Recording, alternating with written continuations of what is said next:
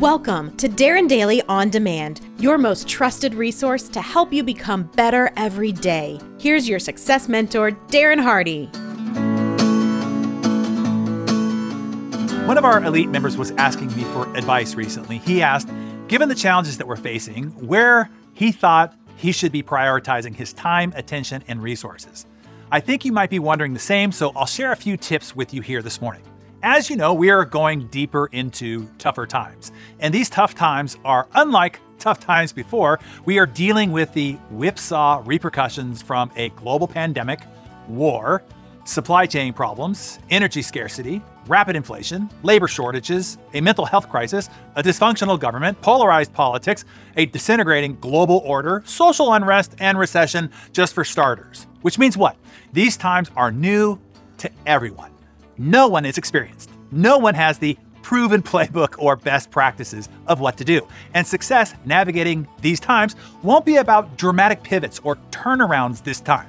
Success will require 1,000 little adjustments all along the way. We will all have to figure it out as we go. Which means what? It won't be the biggest to thrive. It won't be the smartest to thrive. It won't be the strongest to thrive. It will be the most adaptable, the most nimble, those adjusting quickly. That is who will thrive as we go forward. As I told this elite member, this is the time to be excited. The playing field has been leveled. This is the time of greatest opportunity for us, for the adaptable, for those willing to make the 1,000 little adjustments along the way, those willing to learn and iterate quickly, to continue to tweak, adjust, and improve with humility and audacity, to show up, to be present, to grow better every day. This is when that discipline really pays off. Hey, it's always mattered, but the impact ROI multiplies in times like this. Recessions and crises have always been times when I have thrived. The leveling of the playing field has always worked in my advantage. With everybody else on their heels, that is when I could leapfrog forward. With less competition, you can go faster. Your acceleration velocity increases dramatically. Most of my wealth was made in these windows of marketplace uncertainty. I recently looked back to try to figure out, what did I do? How did I do it? What made the difference? Why were these boom times for me? Because each market crisis that I went through was unique and different. The Black Monday stock market crash, the Y2K dot bomb, 9/11, the 2008 recession, 2020 COVID, etc. So what was the same then? If all those were different, what was the same? When I look back, I found a few commonalities. There are 3 things that seem to make the difference. Do you want to know what they were? If you too want to find your advantage and turn these into boom times for you, I suggest that you pay close attention. This can be your 3-point wealth plan as well. The first was a disadvantage turned into a massive advantage for me. You see, because I wasn't naturally gifted intellectually, because I didn't have a fancy university degree, and because of those perceived disadvantages to me, once I enter a new endeavor, I become a rabid learner. I know that I need to figure things out quickly. Everything that I didn't know, I needed to quickly figure out and know. This has driven me to be an aggressive learner, to seek out the latest and greatest knowledge of what causes success in that particular endeavor, in that industry, or in that marketplace, to make up for the education I felt I didn't have, while others in that same industry felt that they knew. Because after all, they got the fancy degree or the MBA, or they've been in the industry since the invention of fire or whatever, and my lack of credentials pushed me to seek. And guess what?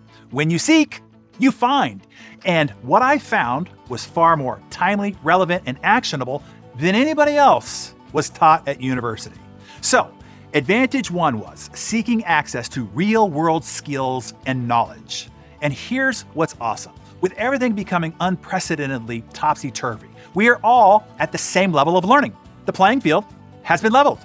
Attack new learning knowledge more aggressively than your competition and peers. That's what I do. Number 2 was, when seeking that real-world knowledge, I look for the best source for it. This is how to massively accelerate your learning, to literally compound effect your way to becoming the new expert faster. This is how I have done it. I seek access to a wise and experienced mentor. And I wouldn't just learn casually from them, I'd go deep with them. Once I found someone that I resonated with, I would consume and study everything they had. My goal was to do everything I could to transfer the decades of their experience from their head and supplant it into my head, heart, and spine. So those are your first two priorities. I'm gonna pin our discussion right here, okay? The third is the most important point, and I wanna give it its just due. And otherwise, this will exceed 10 minutes. So here's what to do with these first 2 points. Take out your Darren Daily Journal, if you have one.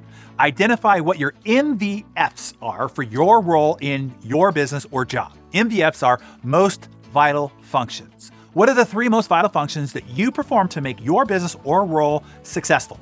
And now identify 3 MVSs essential to being successful in your 3 most vital functions. And your MVSs are your most vital skills, okay? What are the most vital skills to being successful in your 3 most vital functions?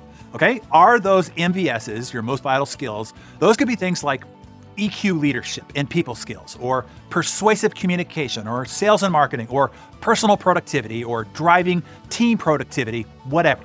Figure out the 3 skills most valuable to being successful in your 3 most vital functions. Now, ask yourself, how can you better attack gaining an advantage by seeking deeper knowledge and or going deep with a mentor in that knowledge or skill area?